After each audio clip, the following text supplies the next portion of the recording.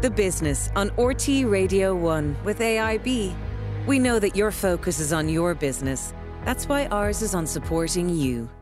Well, staying with sustainable Christmases, we've come a long way from simple festive traditions like carol singing and lighting a candle in the front window.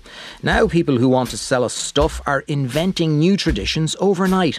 Catherine Cleary, founder of Pocket Forests, says it's time to shout stop.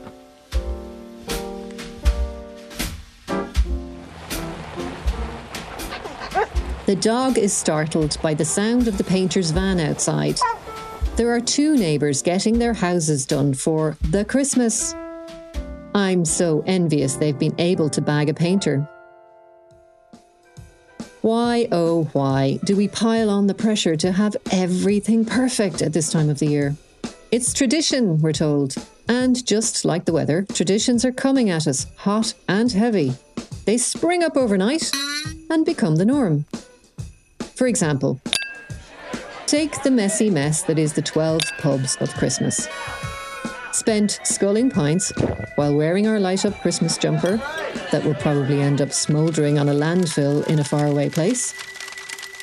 The traditional 12 pubs bender is inevitably followed by a hangover in our Christmas pyjamas, while our hangxiety is amplified by a creepy elf on the shelf.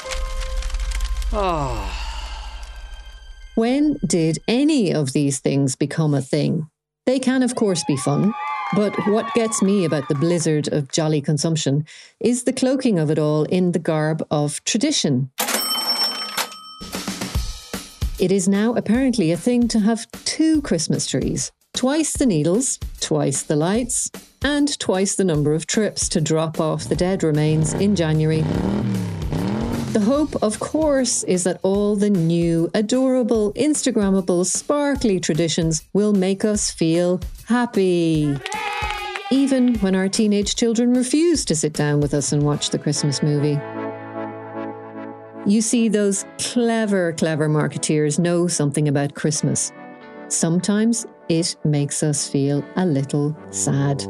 So parcel up a bogus tradition, sprinkle it in glitter, tie it with a ribbon and hope that it triggers a feeling of kinship, of belonging to a time and a place and a tribe. That's what traditions do. The good news is that they don't have to involve stuff. Given that we are consuming ourselves and our single-use planet to extinction, traditions can be invented with large marketing budgets and injected into our psyches, but we literally don't have to buy them.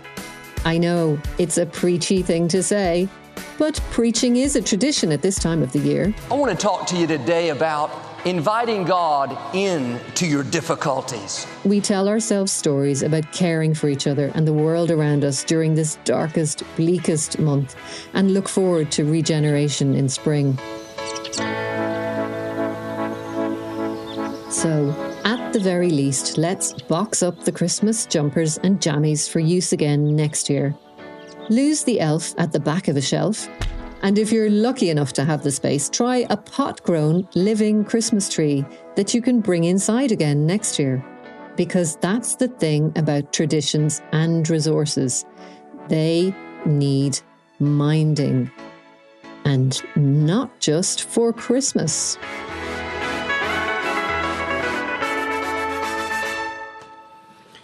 Catherine Cleary there.